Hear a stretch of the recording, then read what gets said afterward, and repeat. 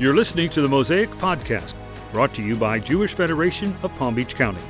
Each episode of this podcast will offer you excerpts from the Mosaic TV news magazine, which airs Sunday from January to April in the Palm Beaches. Mosaic explores the most pressing issues facing the Jewish community here at home and around the world. And now, here's your host, Susan Schulman-Pertnoy. Welcome to our 45th season of Mosaic. I'm your host, Susan Schulman-Pertnoy. Mosaic is Jewish Federation of Palm Beach County's weekly news magazine, exploring the most critical issues facing Jews here and around the world.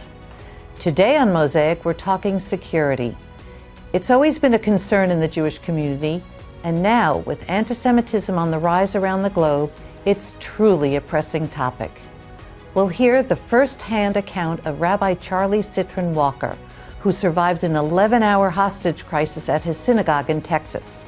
Then talk with our Federation's Director of Security about what's being done locally to keep our community safe. We'll be right back.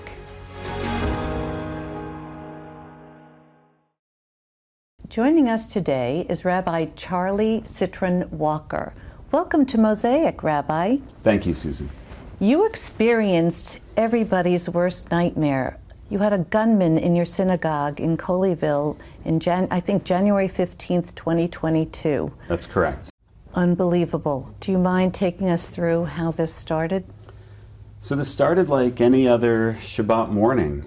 Well, like any other Shabbat morning during the pandemic. We were at the tail end of the pandemic. Services were hybrid. So I had come in, I was running a little bit behind. I was getting projectors set up. I was getting Zoom and Facebook Live coordinated. It's like a one-man show. Well, it's a small congregation, so, small congregation rabbis do a lot. I'm very good at moving chairs. And I did have some help. Larry, who's an older gentleman, who was there helping out. He was laying out the challah, getting things set, when there was a knock at the door. And this was somebody who was asking if we had a night shelter. He looked like he had spent the night on the street. It turns out that he had. And it was in the 30s in Texas. It was very, very cold out. So I welcomed him in. I asked him if he wanted some coffee. He asked if we had any tea. And while I was preparing the tea, while the water was heating, I was talking with him the whole time. And it seemed like he just needed a place to warm up. So I got him set up with some tea and finished getting ready, starting the service. When did you first notice that he had ill intentions? I looked around. I didn't see anything challenging. I didn't see anything that looked problematic. Although during silent prayer, I was concerned enough that I went back to the individual and I asked him I told him he didn't have to stay for the whole time. If he just wanted to come and warm up, that would be okay. And that's when he pulled the gun out on me. And he pulled out the gun, and he also said that he had bombs. And he started saying things like, yelling very loudly, "I love death more than you love life." And he said that over and over and over again. And that's what started this ordeal. Oh my God, that had to have been terrifying. What was going through your mind? Well, the first thing was, this is really happening, right? This is actually happening right here. And because he was talking about bombs, and he starts asking to speak with Rabbi Angela Buchdahl, there's a few things that I'm thinking at this point. One, he's not just shooting us. He's not just killing us. He didn't just come in to kill Jews. And I can't believe that he actually believed, he believed all of it. When he starts asking to speak with Rabbi Angela, he's confirming that he believes that Jews control the world. and that this isn't just some trope. It's not just somebody who is, making this offhand comment or remark. It's someone with a gun who's saying he has bombs, that really is acting on these lies and this terrible anti-Semitic trope. Well, he really thought what he wanted was to have his sister removed from prison. She was correct? Well, not his blood sister, his religious sister. Okay, his religious sister. Just like we talk about our Jewish family, just like we talk about, our Jewish brothers and sisters.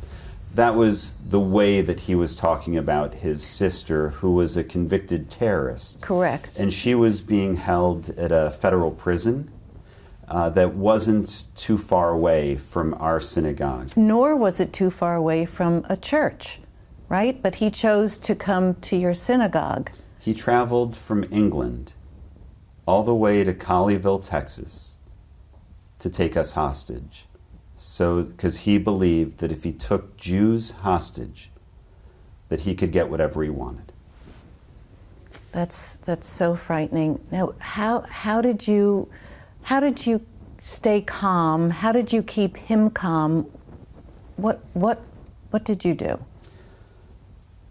The first hour and a half was really chaotic. It was very, very challenging.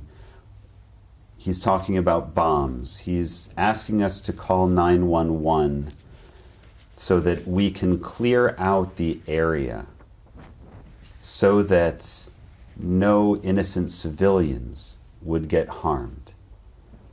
Right? Aside from, of course, the innocent civilians who were in the synagogue that day.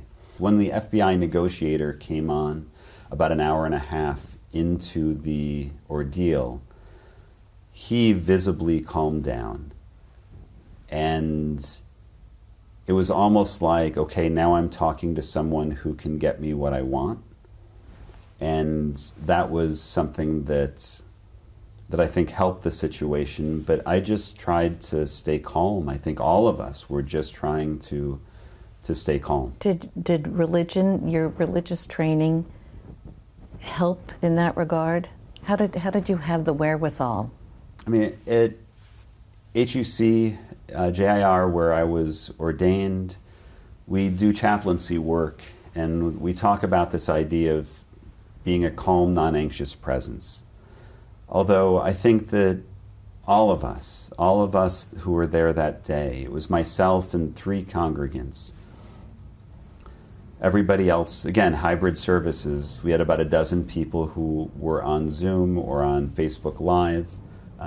Watching this. Yeah, watching this take place. We had the police arrive 2 minutes in, very, very quickly, an incredible response for all of the law enforcement. There was over 250 law enforcement personnel that were present with us that over the course of the day.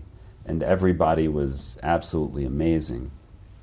But when it comes to just trying to stay calm, I think that everyone, with training, without training, everyone really handled themselves in an incredibly positive way, if you can say that, given the situation. Did there come a point where you thought he was going to kill you or one of the other hostages? Absolutely. I thought that in the first few minutes, I thought we all were going to die. In the first half hour, hour and a half, when things were really chaotic, I wasn't sure what was going to happen. I didn't have a full understanding of what he was looking for. And after things calmed down, once the FBI negotiator was on the phone, things did calm down. He told us that he didn't want to kill us. He talked about what good people we were. He talked about what a good guy I was. It was really strange, over the course of the day. And in the last hour and a half, at the end of this evening, at the end of this ordeal, when he saw that he wasn't getting what he wanted, when he talked about how he had been compassionate And now was the time for him not to be compassionate. Oh, that's scary. It was very scary. It was very challenging. And I really thought that he was going to kill us. On that note, we have to take a quick break. We'll be right back after this brief message. Stay with us to hear how Rabbi Charlie and his fellow hostages escaped the gunman and his thoughts on staying safe in an increasingly hostile world. That's next on Mosaic. Mosaic is brought to you through the dedication of generous corporate sponsors who fuel the work of Jewish Federation of Palm Beach County. We thank American Commercial Realty, Appleby Udenfriend Wealth Management, BDO, Brayman Motor Cars, Bruce Gendelman Insurance Services, Commodore Singer Baseman and Braun Attorneys, First Republic Bank, FPL, Rogers Design Group, and Shapiro Pertnoy Companies. Welcome back. We're talking with Rabbi Charlie Cytron-Walker, who was held hostage in his synagogue in 2022 in Colleyville, Texas. Rabbi, how long did this hostage situation take place? It was roughly 11 hours altogether. At what point did you seek an opportunity to escape? Well, so we actually were looking for opportunities from the beginning. It was a small room. He had a gun on us, and he said that he had bombs. Over the course of the day, we came to be more and more suspicious that he actually had any bombs. Although he had his finger on the trigger, he actually, when talking with his kids and showing off for his children, he actually fired the weapon, so we knew that it worked. And it was a very, very challenging situation, although all throughout the day, we were looking for an opportunity to leave. I was not the only one who'd experienced active shooter training, and that's very much a part of the training, which is looking for opportunities to leave, to deny someone entry into a room. We didn't have that choice, or to defend ourselves if at all possible. And throughout the day, he had his finger on the trigger. So tell us what happened after he asked for some juice. So at the end of the day, he'd been using my phone all day to talk with the FBI negotiator. And he did the equivalent of, the modern day slamming the phone down, right? He was very angry, he was very agitated, and he told the FBI negotiator that he was going to start killing us.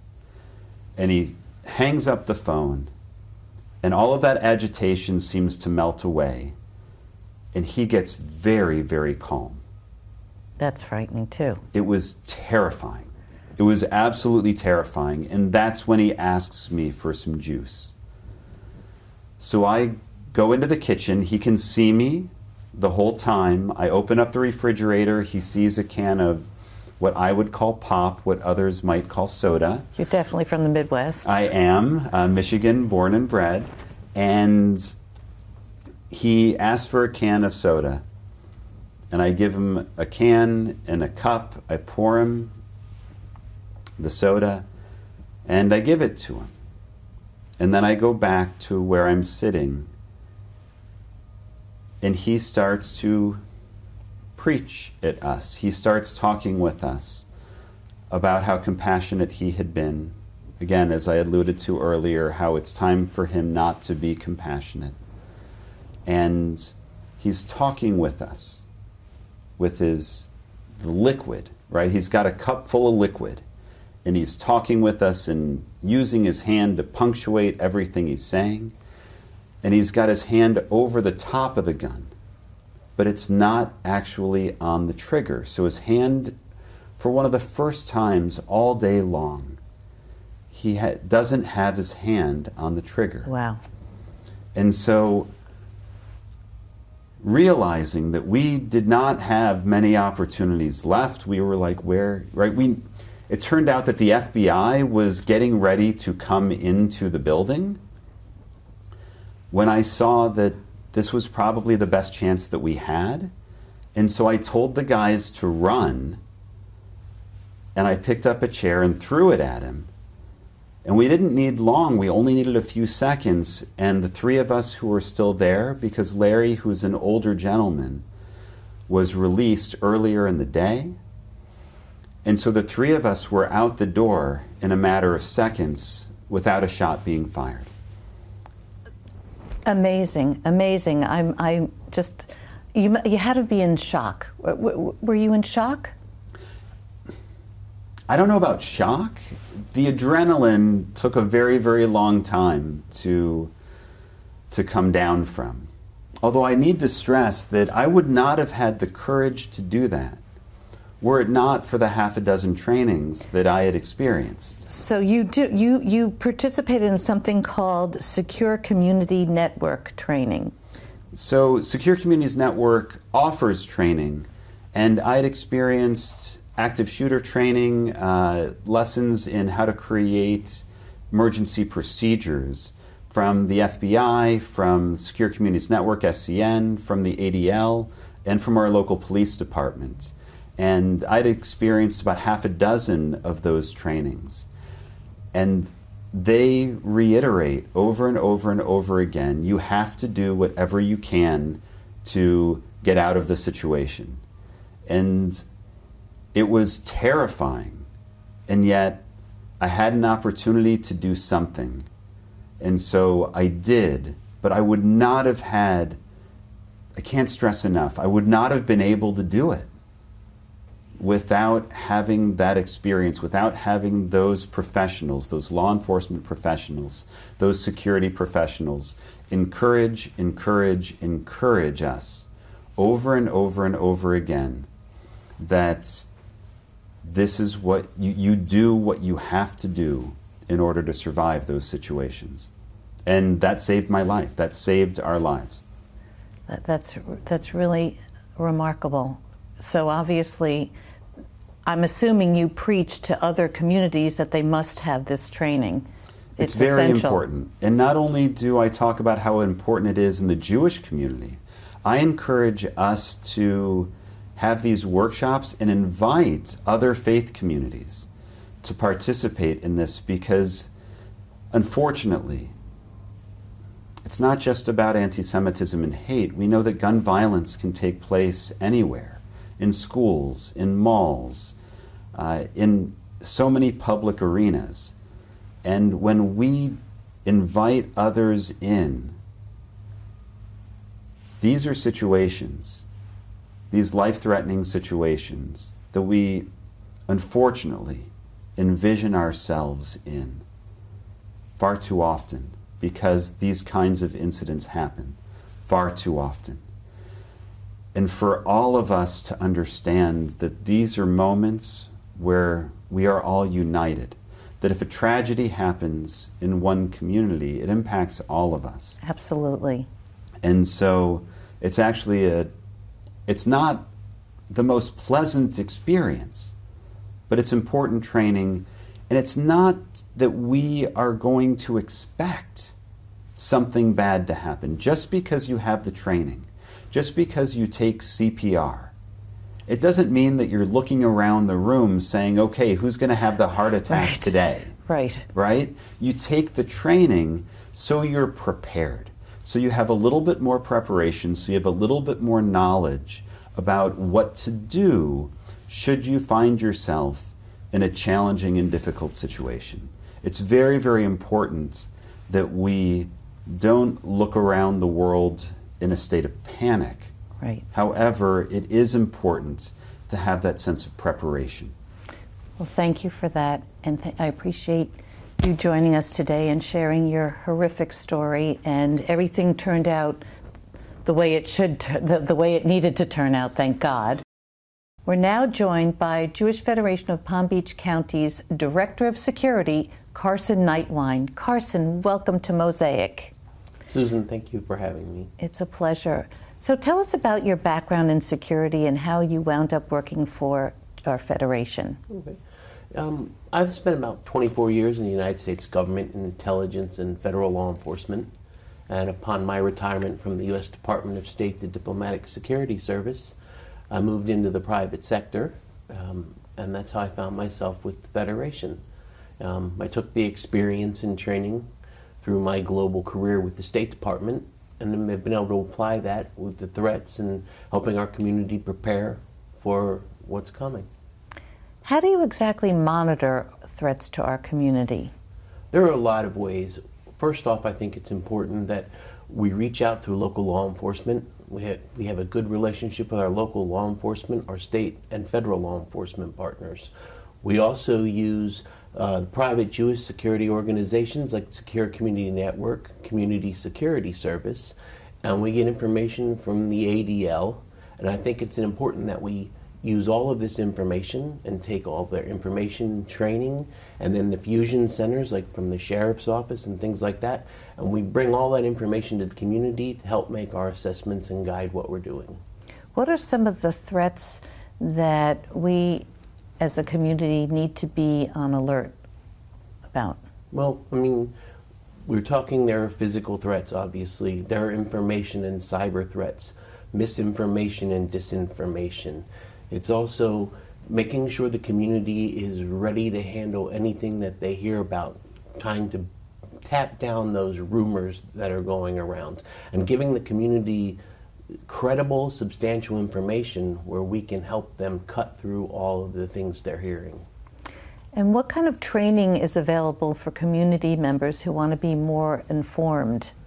Working with our partners, J Secure, which is my security office and law enforcement, and some of those groups like Secure Community Network and Community Security Service, we bring together situational awareness training, that active assailant training, training that helps the community, again, keep themselves safe, secure, medical training. There's all kinds of security we can tap into in training from federal, state, and local government. We just heard the horrifying story, actually it turned out fine, of Rabbi Charlie and his hostage situation. How did his training help him? I think first off, listening to Rabbi Charlie, just the demeanor in which they approached it, the calmness which they approached it. I think that is a big part of multiple training. And he talked about training, and he talked about federal training and state training and private training like from SCN. I think all of that repetition and training helped him prepare for a situation, and then when that situation finally happened, it gave them a base to plan their how they were going to react. I need you to just explain SCN. Okay. Tell us what that does. Okay.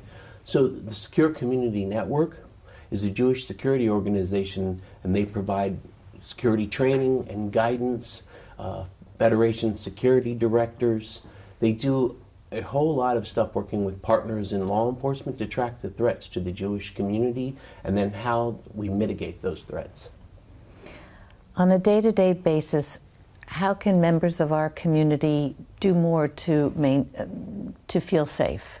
I think first, being able to tap into all of these resources, and like the J Secure office, my office at the Federation, we're a central point of information that they can come to for reliable information, for reliable training courses. I represent, and then these other organizations, I help them liaise with other organizations, help them liaise with local law enforcement, so that emergency responders, law enforcement, they're familiar with our community and then they can react. Thank you so much. We're in great hands with you. Thanks, Carson. Thank you. Thank you for listening to this episode of the Mosaic Podcast. Please be sure to subscribe to Mosaic on your favorite streaming platform and to leave us a review. Want more? Visit jewishpb.org/mosaic, where you can access full episodes of the show. To stay connected with the Jewish community of the Palm Beaches, visit jewishpb.org or follow Jewish Federation at facebook.com/JewishPalmBeach.